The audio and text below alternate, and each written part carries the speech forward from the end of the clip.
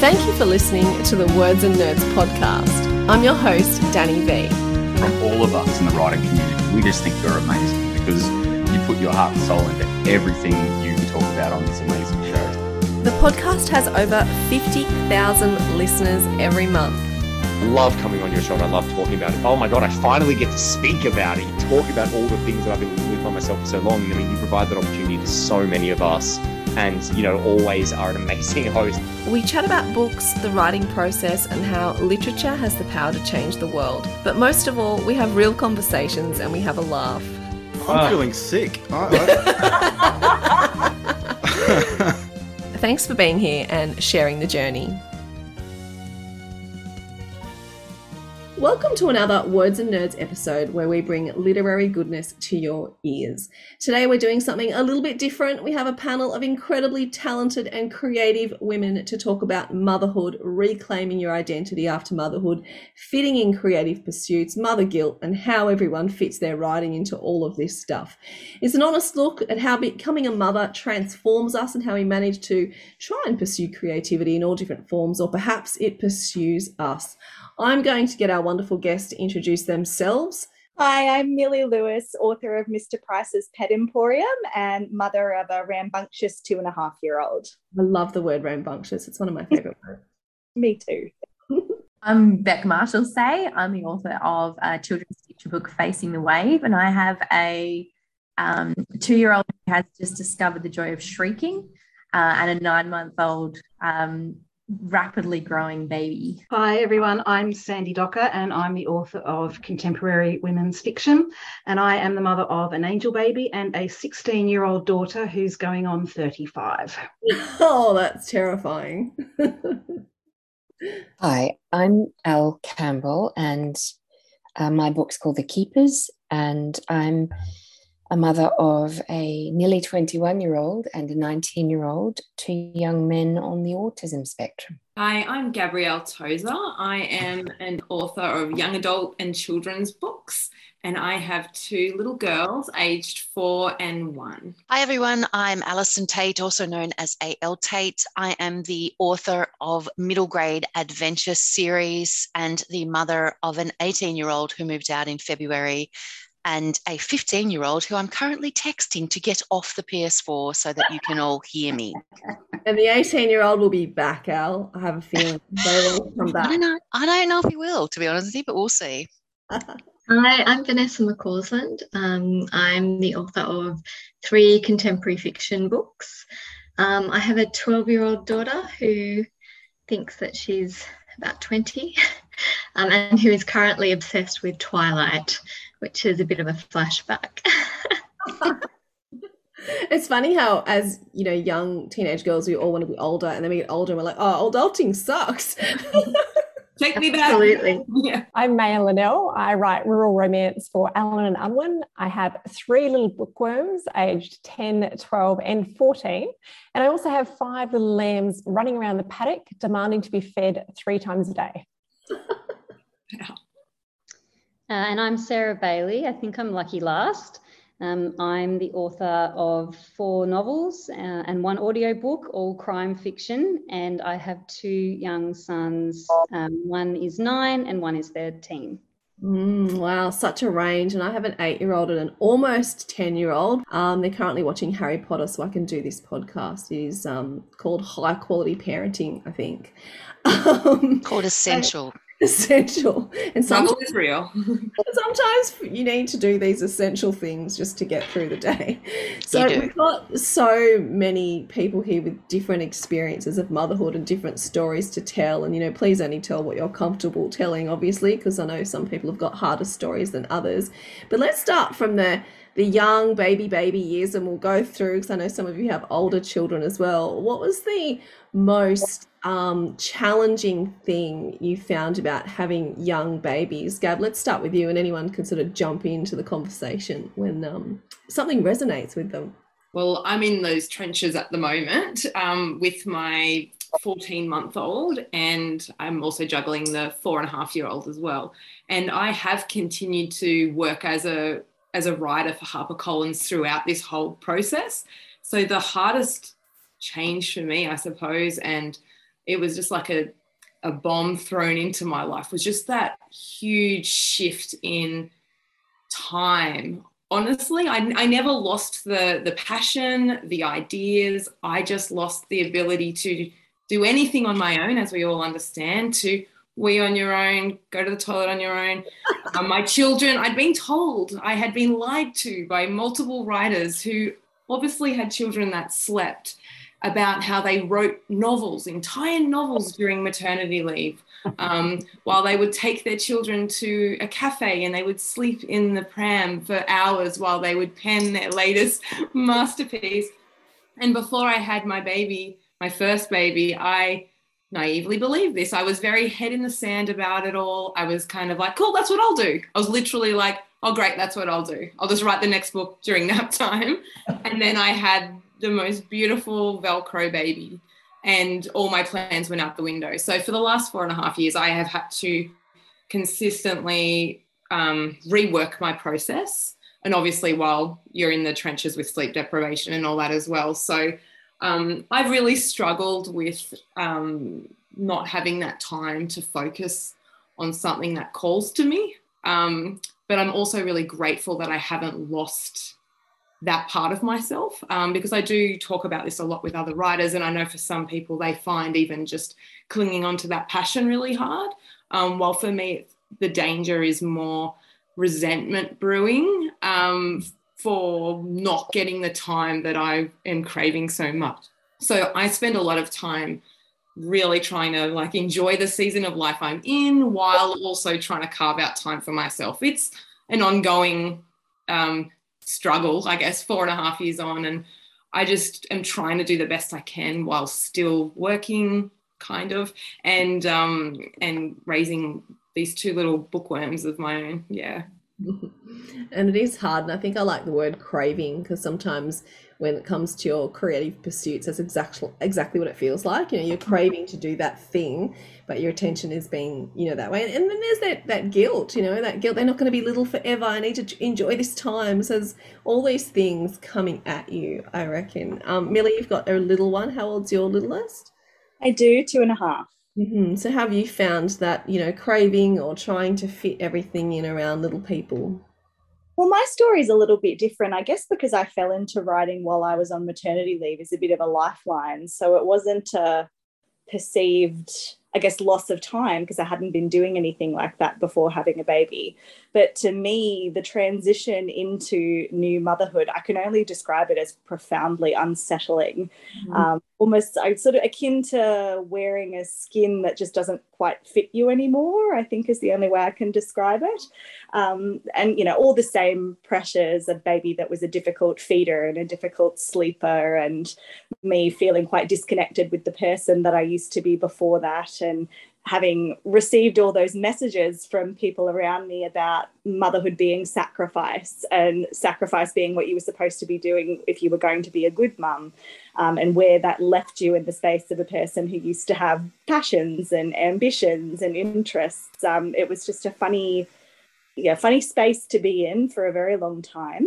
And then I sort of really decided that in the end I needed to do something for myself if I was going to be a good mum moving forwards, because my cup wasn't getting filled with what was happening in the day-to-day. And that was when I took my first writing class. I'd always loved children's picture books, and I'd always had an interest in writing, and it all just sort of fell into place, and I reconnected with somebody who was funny and had interests and could do things and learn new things and feel accomplished and confident. So I think that was really transformative and really nice to be able to give yourself the permission to explore something new. It's funny that you say good mum, because I've heard good mum, good wife. Just someone want to talk about that, because it's a kind of a phrase that really annoys me. Am I the only one here? It irritates me no end. And it was funny. I was actually trying to look up quotes about motherhood so I could drop something super profound while I was on this podcast, and it seemed like it was my own idea. And it's amazing how many of them relate to sacrifice and selfishness. Whereas if you look up what it means to be a good father, a lot of them relate to things like being somebody a child can look up to and emulate. But isn't that a funny dichotomy that women are supposed to give all of themselves and mothers need to give all of themselves, whereas men get to do the things that interest them and inspire their children? Oh, that makes me cringe. To both mothers and fathers. And I'm not saying we don't want to be good mothers and we're not good mothers, but that whole narrative of in order to be a good mother, you need to do A, B, and C. And that's exactly what you were saying, that whole sacrifice thing. And I just don't think sacrificing yourself for everybody else actually makes you a good mum. I think it makes, as Gab said, you feel kind of resentful because you're craving that part of yourself.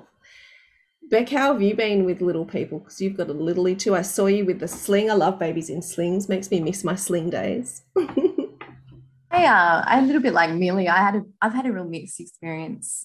I have been working as a freelance writer of sorts for close to 10 years, but my break, so to speak, into being a published author rather than just a writer came once I had my first baby. And like Millie, my two kids are both pandemic babies. So quite a weird space, I guess, to be starting a parenting journey in, that you are more isolated. But particularly when I had my first baby, Ari, was literally the week that the world shut down. So we just went into this bubble, and it might not be a popular thing to say, but I found newborn phase a piece of cake. I felt that there were no expectations, that you just had to nest in with your baby. No one expected anything of you. I had no expectations apart from to sort of nourish and support this baby, and everything else was a bonus. I do acknowledge my partner was off for the first 3 months with both of our bubs, and that certainly helped as well. But I had some beautiful times where I got to do things, something I really love called the read and feed. So instead of sitting there on Instagram, I think Al might have referred to it somewhere as doom scrolling on Twitter. So instead of doom scrolling, I was, reading and romping through books and things like that. And I actually wrote Facing the Wave when I was rocking Ari to sleep when he was about 7 months. I think it gets harder though, as that 5-6 months creep in, the adrenaline wears off. People start expecting you to come back and be a fully functioning human in all sorts of ways. And this is your new normal, and obviously you know that your child's always there, but your child's always there. You're not getting a break.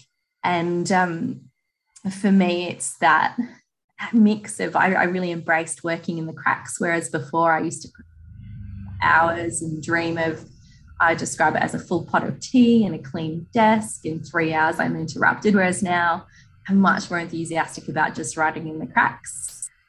But at the same time, with my first book coming out this year and having 2 babies now, I really do crave time for the business aspects of writing that need a bit more time and a bit more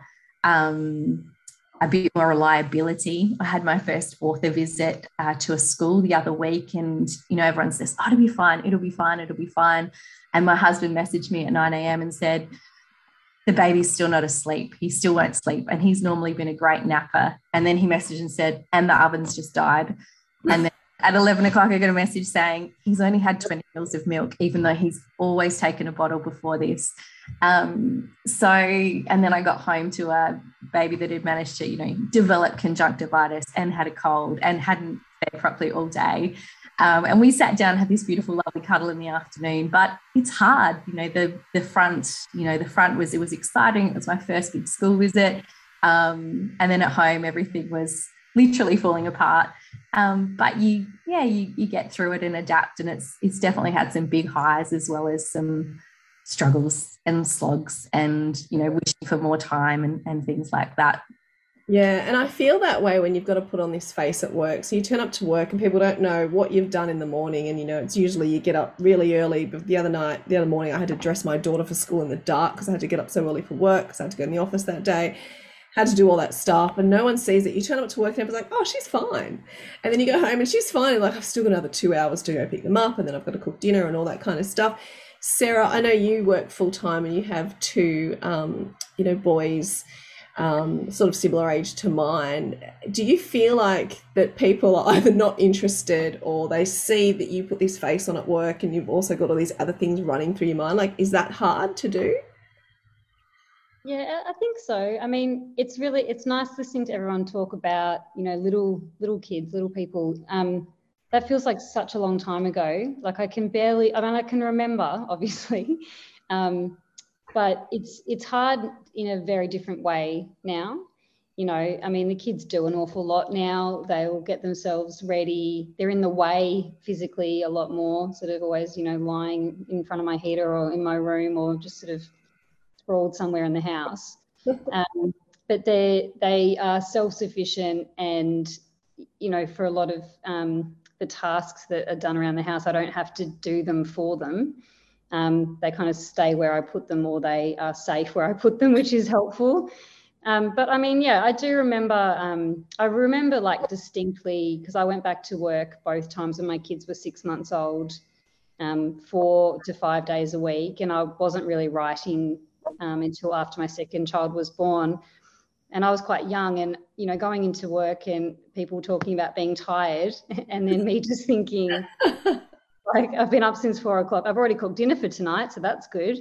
But tired is different. And I mean, I've never been a great sleeper, but, you know, it's a different kind of tired when you've been woken up 3 times and then you're still up trying to do a full day of work. So I think not being resentful was a big thing for me. I know, Gabrielle, you just said that too. Like, and it wasn't really being resentful towards the kids as much as it was just towards other people. Like, I'd sort of had to really go, like, you're not tired, I'm tired.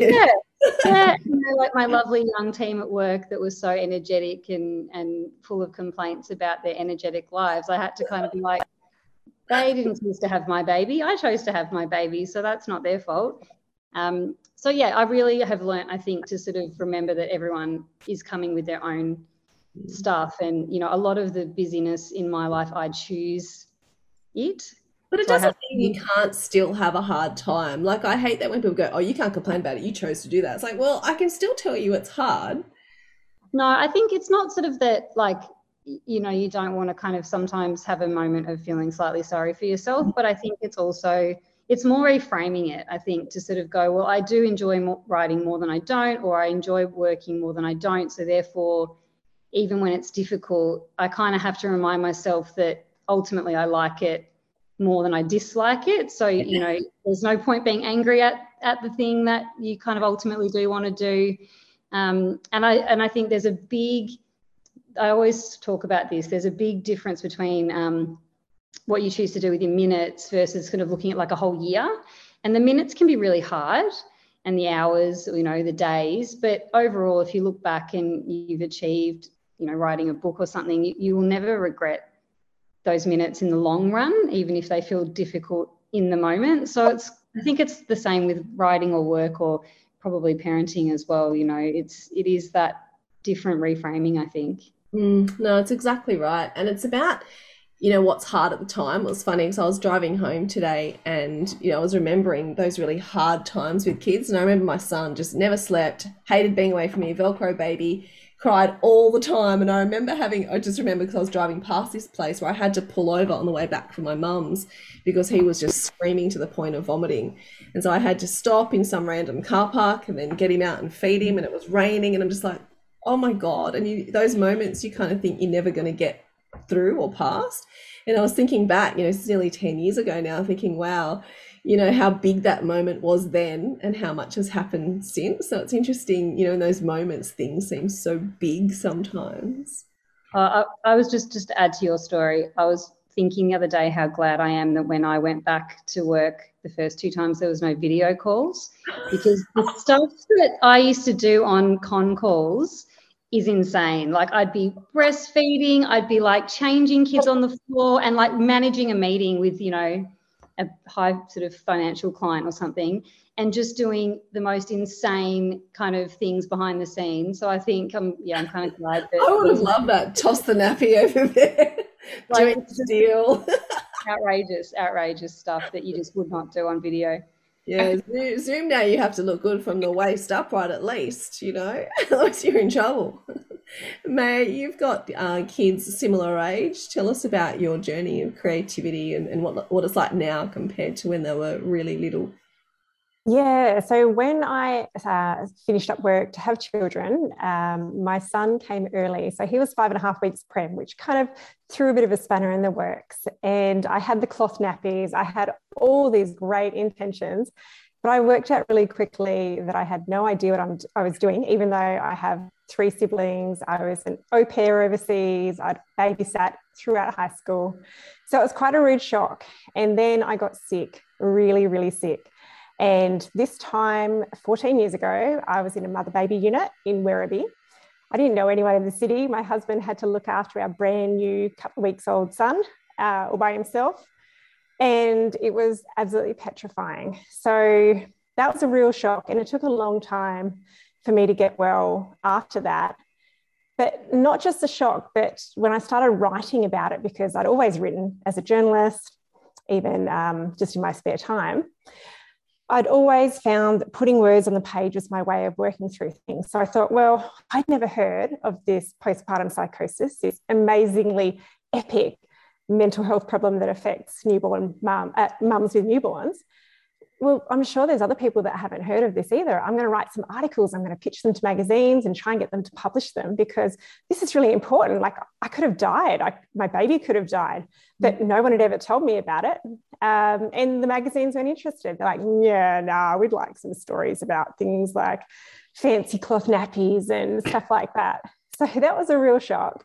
Anyway, fast forward, we were celebrating his first birthday with champagne, that, we'd all survived this huge incident. And then I'd started looking at what I would do. I was quite scared about going back into the workforce, not just because I'd had that huge confidence knock, and I'd always been such a confident person. And I'd always been really happy going into work and doing what I did at the country newspaper, and, doing some freelance stuff as well, and then comms and media. So I was happy to be a stay-at-home mum for almost 8 years and looked after 3 beautiful children. Then when I started thinking about, well, what will I do? Will I go back to journalism? Will I maybe, retrain and do something different? So my something different was fiction writing. And for me, I felt like that was a really safe, goal to try and strive for, because I got to stay home. I didn't have to, go out and about so much. And I was always very extroverted. So it was quite a shock to me that I didn't really feel like doing that, getting out and about so much. But yes, ultimately, it was really nice to regain my sense of self once I'd recovered from that. We went on to have more children. And luckily, it was just a one-off complete freak incident, as it usually is for 1 in 1,000 mums. And so now I was writing those articles that I wrote for the magazines that didn't want them. I gave them to Panda, and they put them on their website. So that's the Post and Antenatal Depression Association of Australia. I think that's the correct terminology. And those stories, I know, helped plenty of people, because when I was sick, when I was recovering, it made me feel so much better to hear that incidents like this and, postnatal anxiety, postnatal depression were being talked about, and people were writing about them and sharing their stories. So for me, that was one of the things that kind of put me on the path to wellness. Wow, thank you so much for sharing that, Maya. And it's terrifying. And not enough people talk about it. We talk about all the other things, and then there's lots of judgment. Like, I don't think you can win. You sleep train, you don't sleep train, you breastfeed, you don't breastfeed. Everyone's got an opinion about it. I suffered postnatal anxiety too, and I had not heard anything about it, and you just feel so alone. I was waking up at 3 a.m. with panic attacks. I just lost my auntie as well, like, who I was very close to. And so all these things collided, that whole, I've just brought life in, but I've experienced this death, and it was kind of taking up a lot of space in my brain. And I thought, geez, it'd be nice to just be able to talk to someone who's experienced postnatal anxiety. And I could hardly find anything on it. And it was just such a terrifying experience, And in that state, as you know, you're not really thinking clearly, because you're also trying to keep a baby alive. And so it took so much just to be able to get myself to see a psychologist so I could try and get well. But it's like, where are my people? Who else is, experiencing this or has experienced that? I felt like you had to go through a lot of that alone, which, it kind of makes me so frustrated that, you know, we're not having enough of those conversations and that magazines didn't want to take them. Like 1 in 1,000 for postnatal psychosis. Like that's a lot of women who are experiencing that all the time. Yeah, absolutely. And by sharing my story, I know of a few people who their friends, sisters have had it, and they've contacted me and said, Maya, you know, can you please speak to her? She is so shell-shocked from the whole experience. So speaking to someone who's gone on to be successful in their field, you know, that I've got 3 really healthy children, and, you know, they're really bright, and, you know, I've been able to put together different steps in my life that I'm so proud of, but I definitely didn't think that I could do when I was in that phase of recovery. So it's amazing. Our brains are so clever, and they can be so harmful and so dangerous as well. Yeah, absolutely. Vanessa, you've got one child, of a similar age, around 12. Tell us about your experiences from baby to now to fitting in creativity. Yeah, it does seem like a really, really long time ago, but it's so lovely hearing everyone's experiences. It's kind of just taking me right back there, and I relate so much to so much of what you guys have shared. So my experience was, I think in retrospect, I think I probably had a little bit of postnatal anxiety and depression. I went from being a full-time journalist, like just every day going out covering stories, really high pressure. And I really wanted to have a child and stop, but I think just the huge shift in kind of personality that you go through when you're this sort of person achieving huge amounts of things, meeting lots of people, to then being in this like tiny cocoon, it was a bit of whiplash. And so, yeah, I think I really struggled during that time. And at the time I hadn't written fiction really at all, except for, say, in high school. And so I think I just started writing as a way to I'd written as a journalist, obviously, nonfiction essentially for 10 years. And I just knew that I needed to keep writing somehow. So that's when I started my first book. And I think in many ways that kind of saved me. And I had a child that ended up having severe food allergies. So there was a lot of anxiety about that and discovering all of that. And so it was just an outlet. And yeah, it's interesting. A few people have said to me, why don't you write in your books about some of your experiences with motherhood? But I almost feel like I want to escape all of that with my writing. I want to write about something that's not to do with motherhood, because that's probably how I started off writing in the first place. But I think now that Soph's a lot older and, things get a lot easier. I'll tell everyone who's got tiny children, they really do. And so, yeah, I think just now I'm starting to go, okay, I think I can delve into some of that stuff that I went through. And I know with the book I'm working on now, I delve into postnatal anxiety and depression a little bit, and I can go there now, but I couldn't when I was living it. And yeah, in terms of creativity and parenting, I know a lot of writers and a lot of creatives, and we have this discussion all the time about is it as hard for people that don't have that full-on creative need in them? Is parenting easier? Maybe, I don't know. Just because I always feel the pull to write, and I always feel it's like a selfish need that I need to fulfill to be balanced and happy, and I feel really bad about that. And so it's just always balancing that guilt, and particularly when she was young, it was really, really strong. Now when they go to school, I think it gets easier because you do have a bit more time, even if you're working, as well as trying to write books. But yeah, it's been a journey, that's for sure. And the mother guilt is something I didn't expect. It really surprised me. You know, every time you went out, left the house, even for a coffee or went to work, even going to work, it was so much guilt about everything that you did, because I think of that narrative of, what it takes to be a good mother must sacrifice everything, which is so bad for our mental health, I think. And so that mother guilt, I still have it. I really try hard to push against it and go, no, as long as I have quality time with my kids. But I don't know, maybe it's something just in us that that we can't escape even if we push back from it. It's a weird feeling. Well, as a mother, you want to be the best you can be for your child. I mean, that's the thing. It's almost like choosing between the things that are most important to you, your whole being and your soul that you pour into your writing, and your whole being and your soul that's your child. And maybe that's what we're trying to do, trying to find space for everything. Yeah. Now, Al, you have a 16-year-old downstairs taking up your Wi-Fi, an 18-year-old who's moved out, who I reckon is going to be back. Tell me about your experiences as they've grown up, because now having grown-up kids, it's a whole different experience, I imagine, but not any easier, I don't think. No, it's interesting because I'm listening to this conversation, and I, it doesn't feel that long ago that, that I brought home the 18-year-old from the hospital and found myself sitting there.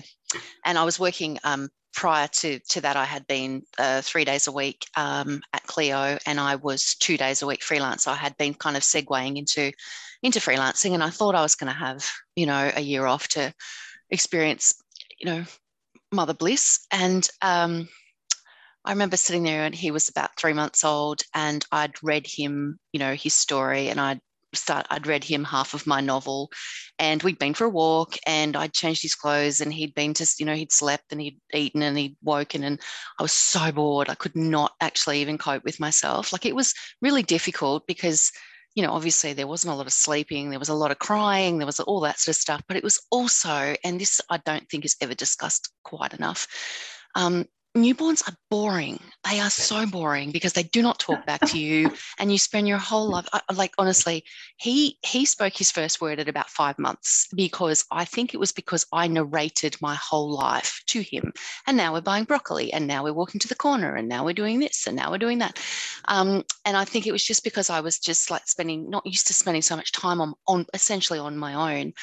So I wrote my first freelance article when he was 3 months. So for me at that stage, any time that I had was all about paid work, because, we were a young family living in Sydney.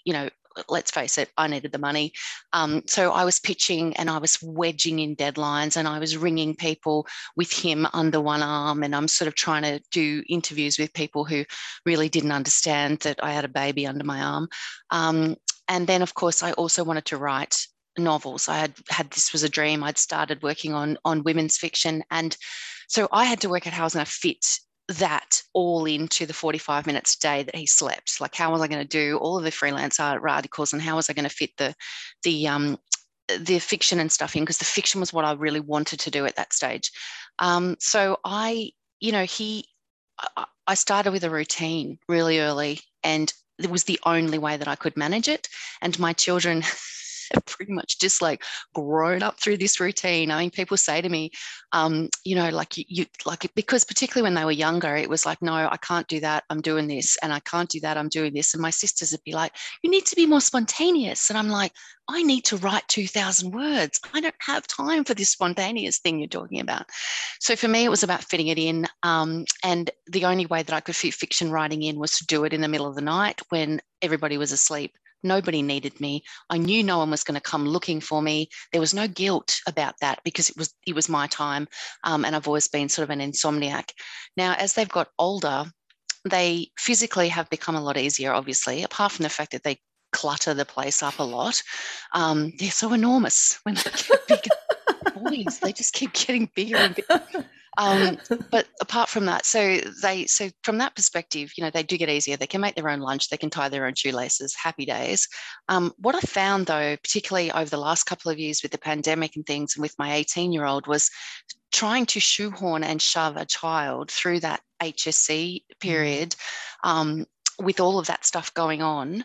And then also with we had the year 9 homeschooling. Well, that was fun. There was a lot of that sort of stuff going on. And what I found was I couldn't find the space to think. So when I had newborns, you know, I was tired and physically it was demanding, but I had a lot of time to think. There wasn't a lot of, you know, that they didn't require me to even speak to them. You know, once I got over narrating the broccoli, they didn't require me to talk to them. I could be somewhere else while I was pushing them down the slide. As they get older, you have to be present because you got to read the signs. You've got to find out whether the fine from school is actually fine, or if there's, you know, been some major incident that the school's about to ring you about. So I think it's that mental space. I think bigger kids have bigger problems. Sorry, people, but they do. I don't want to burst your bubble, and I don't want to talk to you about year 9 because we can talk about that when everybody's progressed a bit more. I used to be a high school teacher, Al. I know about year 9. So I talk to, you know, parents and they've got 2 or 3 year olds and they're like, I just don't know what to do. And I'm like, let's not talk about year 9. But yeah, so like I think that it's just that headspace, and I wasn't ready for that. I wasn't prepared for how much of my thinking time was going to go into how they were and whether they were coming home in a car with a 17-year-old P plater, stuff like that, you know. Oh, that's going to hurt my feelings when that happens. Yeah, but it's funny that, you know, we don't realise that, because I still need my mum now. You know, I'm still calling my mum when I have a crisis. So, you know, I can't expect it's funny, isn't it? Yeah. Sandy, tell me about your experiences. You also, you know, mentioned your angel baby as well. I don't know how much you want to talk about, but how's your experience been? Yeah, I'm very open about my angel baby, and it comes back to what Maya was saying, that, you know, we don't talk about these taboo subjects enough, and we need to. You know, an angel baby, I became one in 4. You know, it's 1 in 4 women that either lose a baby during pregnancy or immediately after giving birth. So we should all be talking about this, you know. Absolutely, and I have, like Maya, I've written articles, and it did bleed its way into one of my novels at one point. But yeah, it was the timing of it was very interesting. I had started playing with the idea of writing before I had children, and I had got myself to the point where I had finished that manuscript that we've all got that stays in the bottom drawer that will never ever be released to the public, but at the time I thought it was great. And I had just worked up the courage to send that out to get a professional manuscript appraisal done on it. And the week that it came back to me, the feedback was the week that we lost our baby.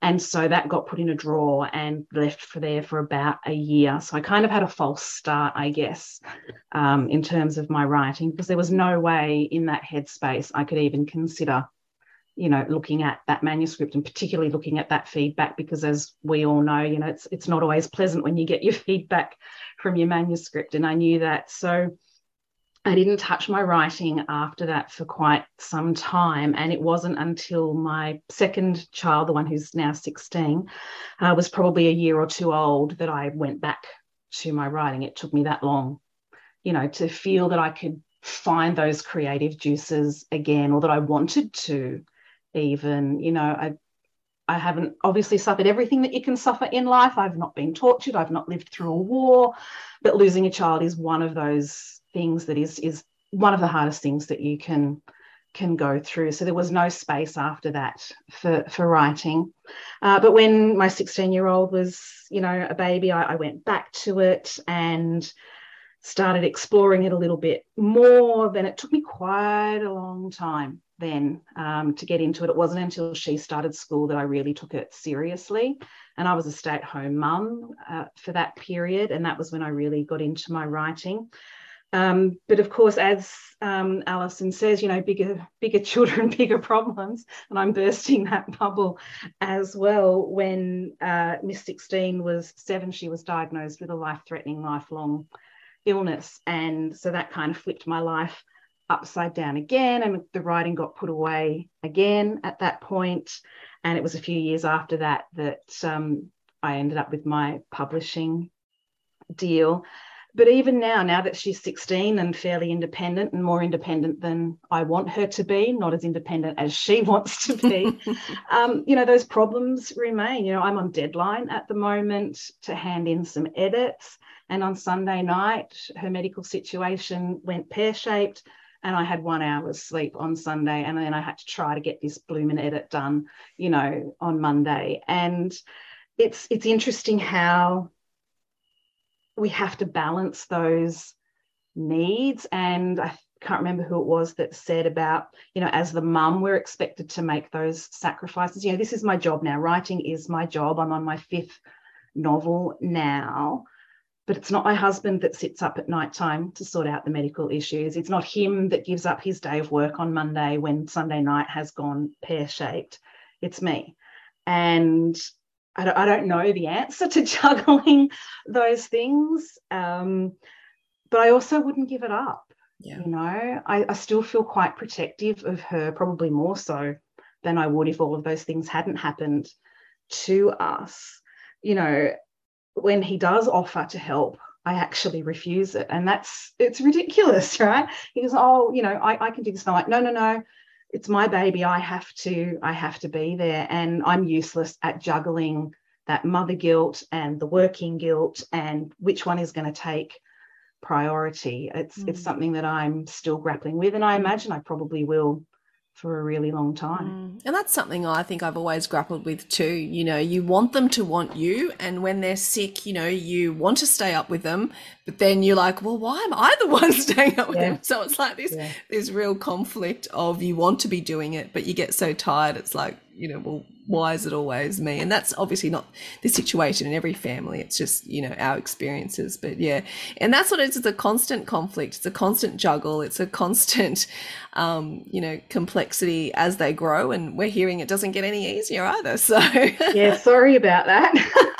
No, but I always think, as we know, we're talking about the hard things, but, motherhood is also the most rewarding. And I almost think of all the hard things that you've ever done. They've also been the most rewarding. So maybe they come together. I don't know. Maybe they go together. Yeah. And when I get in that space where, you go down that slippery slope of why me and why am I doing this again? And, why do these things happen to us? And can't I just have a break? And those sorts of thoughts, you have to pull yourself back from that. And I've written an article about this before, and we talk about, we're not just a mum, we're all these other things as well. But when you look at all of those other things that you are, whether it's a wife or a sister or a teacher or whatever it is that we do, of all of the things that make up who I am, what would be the one thing I would not give up? And that would be my kid. Yeah, of course. Yeah. And that's why I think they might go hand in hand. Now, Al Campbell, lucky last, but you've got a fairly unique experience that I know you were quite open talking to me about last time we spoke on the podcast. Tell us about your experiences. Well, I'm a bit of an outlier with my situation, because even though the boys are adult age, they're always going to need my care, so they won't be moving out or getting pee plates or anything like that. None of that's going to happen. So work and home is sort of the same thing,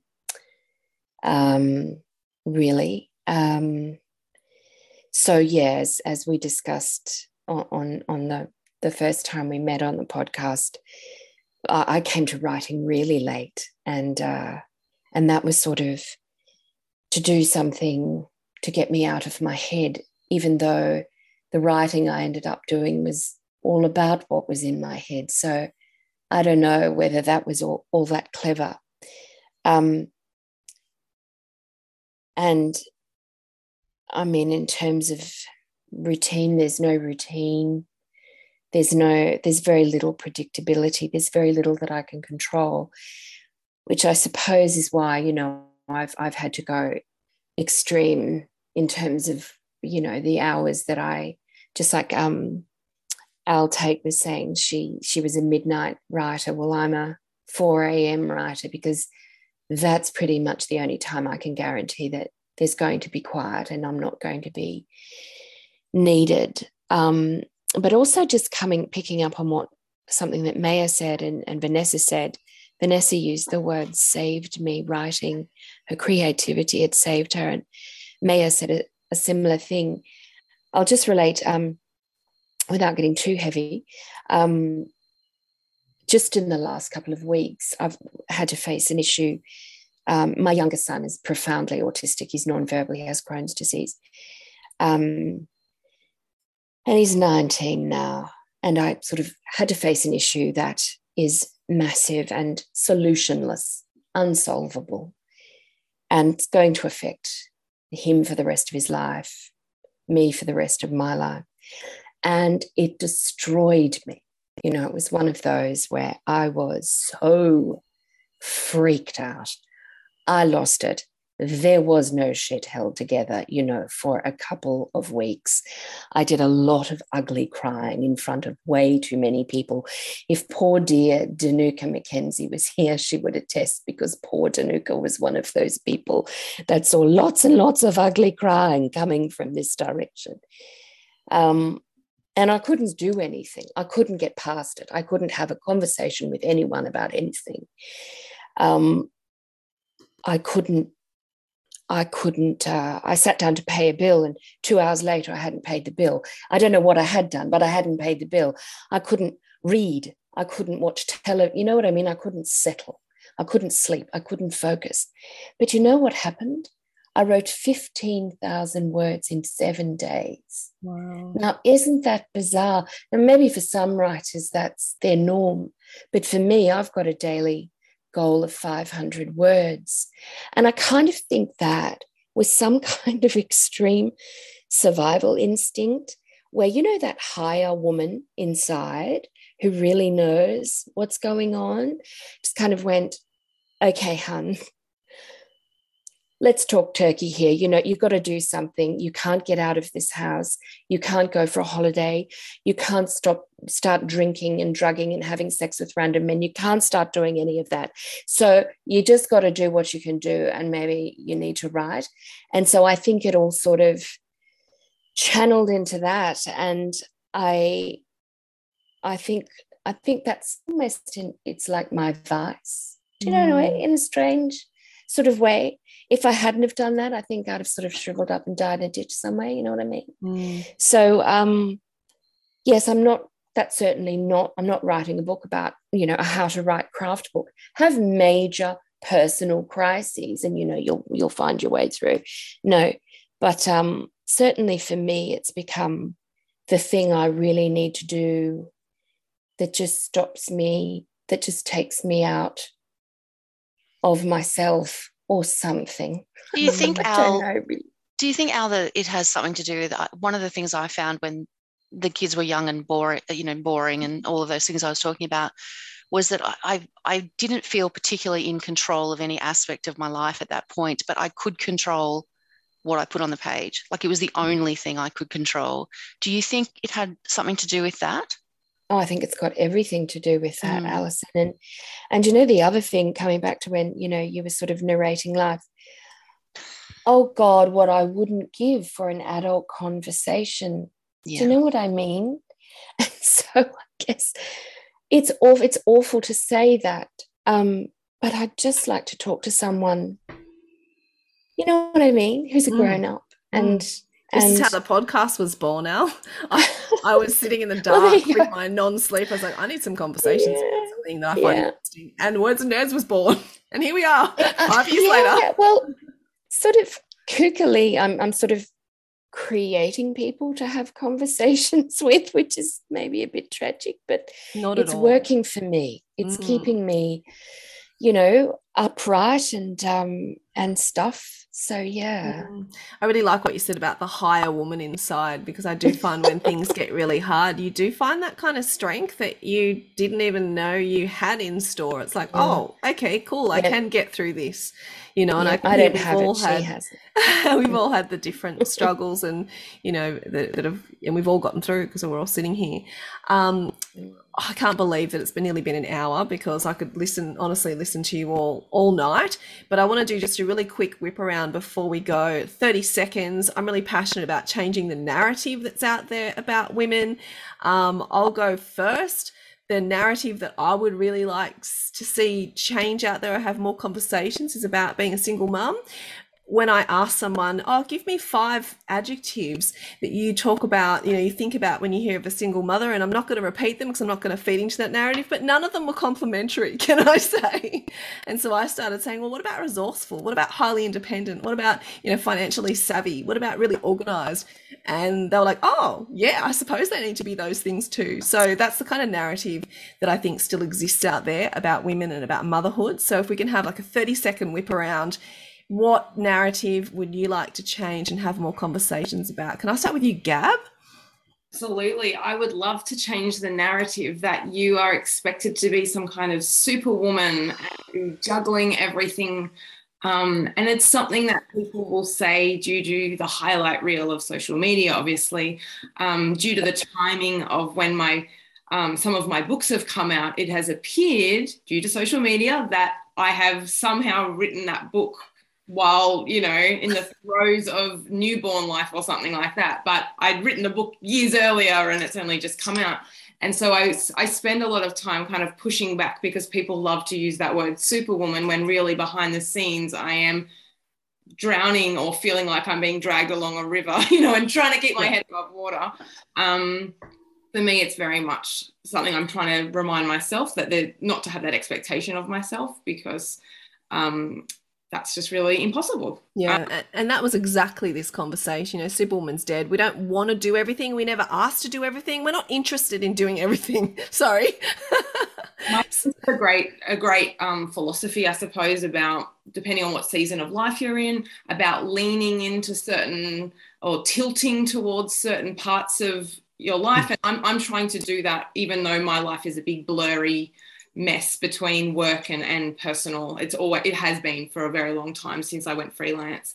So I'll be like, okay, Tuesday I might be tilting into motherhood all day, and then on Monday when they're both in care I'll be tilting towards that side, and I give myself permission to basically check out for that period.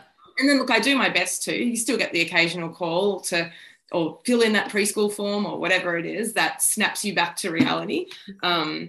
But it's important. I do try to do that. The tilting helps. I like that a lot. That was far more than 30 seconds. I could talk all night. No, it's because we're passionate about it. Sarah, what would you like to change the narrative? How would you like to change it? I think the mother guilt conversation is really interesting. I really actively reject it and don't actually experience a lot of it now. If something goes wrong, obviously that's different. But I think it's also been something that I've been quite honest with my kids about. I like doing lots of different things. I like them as well, but there's other parts of my life that I enjoy. And I don't think anybody wants a society full of unhappy parents, particularly mothers. That's not healthy for kids either. So I'm quite good at saying to them, I'm going to come to this thing of yours, but I can't come to this thing. I'm either working or I'm doing something else, and it doesn't make it any less important. It just means I can't always be there. And I think they kind of understand that there's things I really enjoy that make me happy, and that hopefully will make them happy. So I've really actively rejected it for at least a decade, and I think it's made everyone happier. So that's what I'd like. We need a T-shirt. Reject mother guilt. I'll buy one. To grow up and pursue their interests as well, and not feel guilt or bad about having those passions themselves, right? Exactly. Definitely. Yeah. Maya, what about you? Changing the narrative? Oh, I think encouraging our kids to be really independent is really important to us. We kind of let them do a bit of free ranging, and there'll be some days when I don't have the interest in making dinner because I've been flat knack or whatnot. I love baking, and sometimes I'll whip up these amazing things, but sometimes kids will have Weet-Bix for dinner and they think that is wonderful. I love that, Maya. When I'm not interested in dinner, I love that so much. So, some days it just won't go well, and I'll be on deadline like I am at the moment, and things are just a bit out the window. So someone will say, oh, well, why don't we have a feast for dinner? So some cheese sticks and a cut up apple and an orange and a little rolled up bit of ham or cereal. And it's like, yes, great, done. And who said that isn't dinner food? Who made that rule? Exactly. So I think it's whatever works for you in whatever situation you're in, and however you can manage to do it.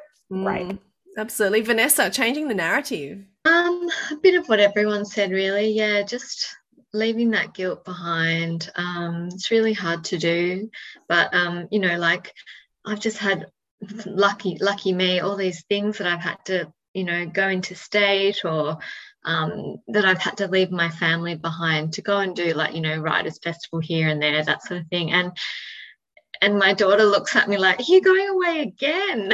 And I'm like, "I'm so sorry," but I have to say to her, because she writes and she reads herself, I'm like, "But honey, this is my passion. This is the thing that I love. It's everything to me, and so are you. But can you understand how I have to do this?" And yeah, and I think she gets it, and it's just that thing of, yeah, like if that was a man having to go on work trips all the time, if he, maybe if I was making more money, it would seem more legitimate. But just legitimizing, women's pursuits, and teaching our children, that we have to follow our passions, and that I'm so much happier if I can be that part of myself, and I'm a better mother.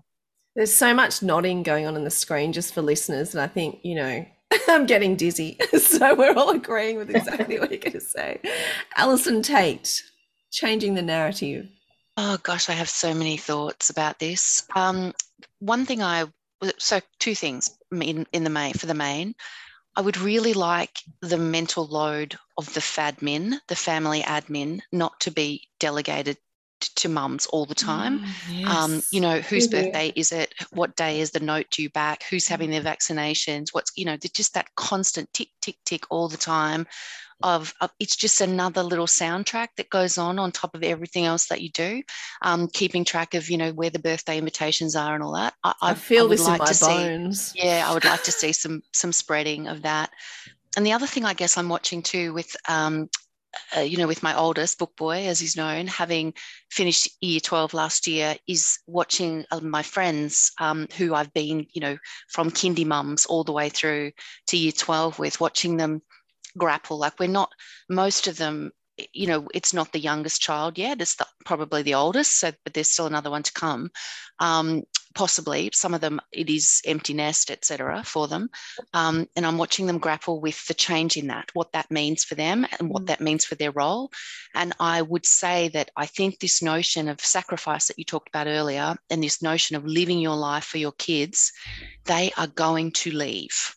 Okay, they might come back, they're going to be out there, they're still attached, there's going to be a string, all of those things, but for the most part, Al, and I also, recognise your situation. They're not, but for the most part, they're going to live their independent lives, and they're going to do that without you. And so you have to have something that's about you, and that thing about you has to continue through your life. You have to follow your passions and your dreams and your desires. If you put everything on hold for your kids, you're going to get to this point and be like, okay, what do I do now? Yeah. And I wouldn't wish that on anybody, of not knowing what their role is anymore.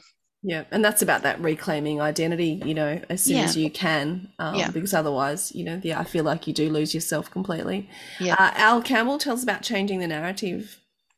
I guess I would just say to the world, and I think this comes from not just being a mother, but from being an older person, is am I living my best life? No, I am not. But I am doing my best. Yeah. Even if my best doesn't look real flash all the time, and you think you can do better, come, please. I'll throw open the front door, but I bet I don't have too many takers. So, I'm good now with whatever I do and however it looks. And I think living your best life, it's such a con, like it's not even true. Like, what does it even mean? Like, sometimes you're having a great day, sometimes you're having an awful day. It's not ever going to be your best life. And so I think that whole idea of living your best life, like, it kind of irritates me, because I'm like, what are you talking about? You can't do that all the time. No, it's a very teenage thing. Like, I look at Mr. PS4 downstairs, 15 years old, year 10, at the gym, doing his thing. He's living his best life, but that's it's going to last 2 years, until he starts paying rent. Wait till you get to adulting. Wait for it, baby. in 24 hours that you experience every emotion under the sun as a parent. It's like, yeah, the highest highs, the lowest lows. Yeah, and somewhere in between on the way, hopefully. Absolutely. Sandy, changing the narrative. Yeah, I just want to say thank you to Al Campbell. I've actually just written down that as a quote that I think I might stick up on my notice board. Am I living my best life? No, but I am doing my best. That's, wow. Thank you for that. I think for me, changing the narrative would have to be around that, you know, there's not one right way to do this gig. You know, we're all going to do it differently, and we're all going to have different challenges that we face as mums, as writers, and trying to meld those two worlds together. And, you know, we're all going to stuff it up at some point too, you know.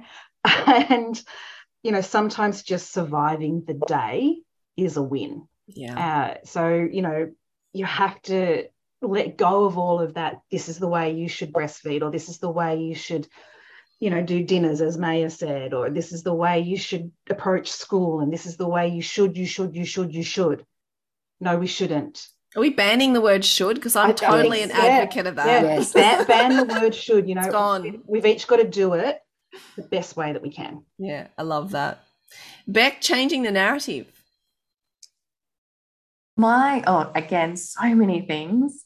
But I think that one of the things I would love to see just eliminated from everyone's sort of verbiage is phrases like daddy daycare, like that, and things that suggest that a father is helping you, that he's doing a favor, that you are lucky to receive. For us, the fact that we want to co-parent as 50-50 as we can is incredibly radical or entitled or a crazy millennial thing to do. I think you need to raise the expectations of fathers and male carers.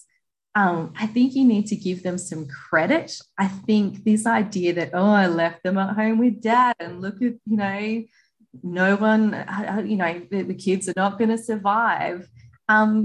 It lowers expectations. You know, my husband is not a dum-dum. He is a perfectly competent, capable parent who should be able to take charge and take lead. And we definitely do. You know, we find that the mental load stuff particularly, you know, we need to balance and come back to and discuss how we can, you know, shift that sometimes. But a lot of it comes from outside expectations and really low bar thresholds for what a good dad is.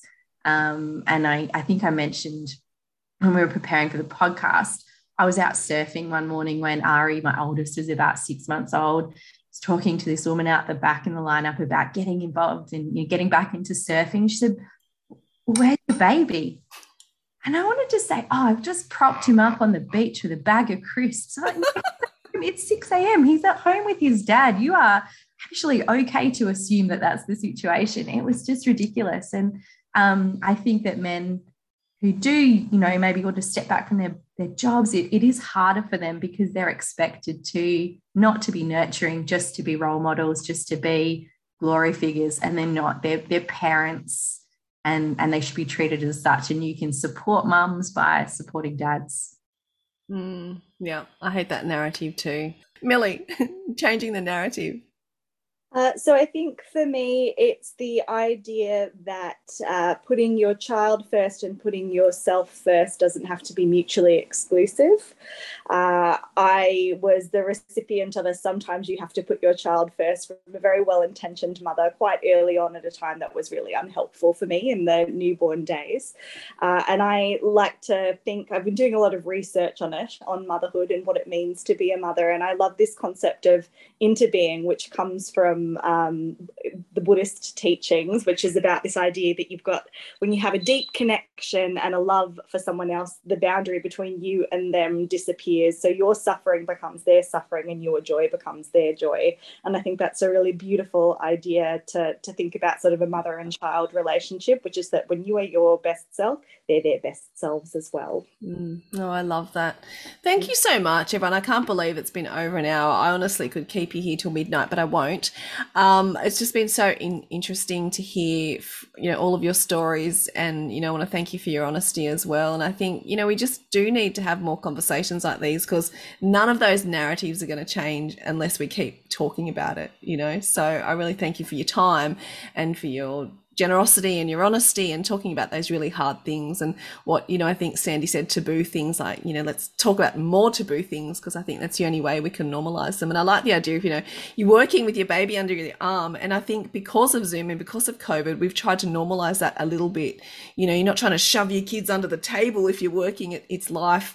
They blend into two. You can't always draw a line in the sand between work and family, and why should we? That's just what our lives look like. They're messy and they're chaotic and they're awesome, but they're all of those things. So thank you so much, everyone, for showing up in our busy, chaotic lives. And I'd like to quickly mention a big thank you to you, Danny, for all the support you do for all of us authors and all the people listening in tonight, as well as your fabulous book. Oh, she's going to copy. Extraordinary Mum. Really celebrating women in all different shapes, forms of motherhood, and just embracing that and keeping the conversation going. So on behalf of everyone, thank you. Thank you. You're awesome. And that's, and Al's got one too. God, blows my mind when people are actually holding your book, right? I'm still not getting over it.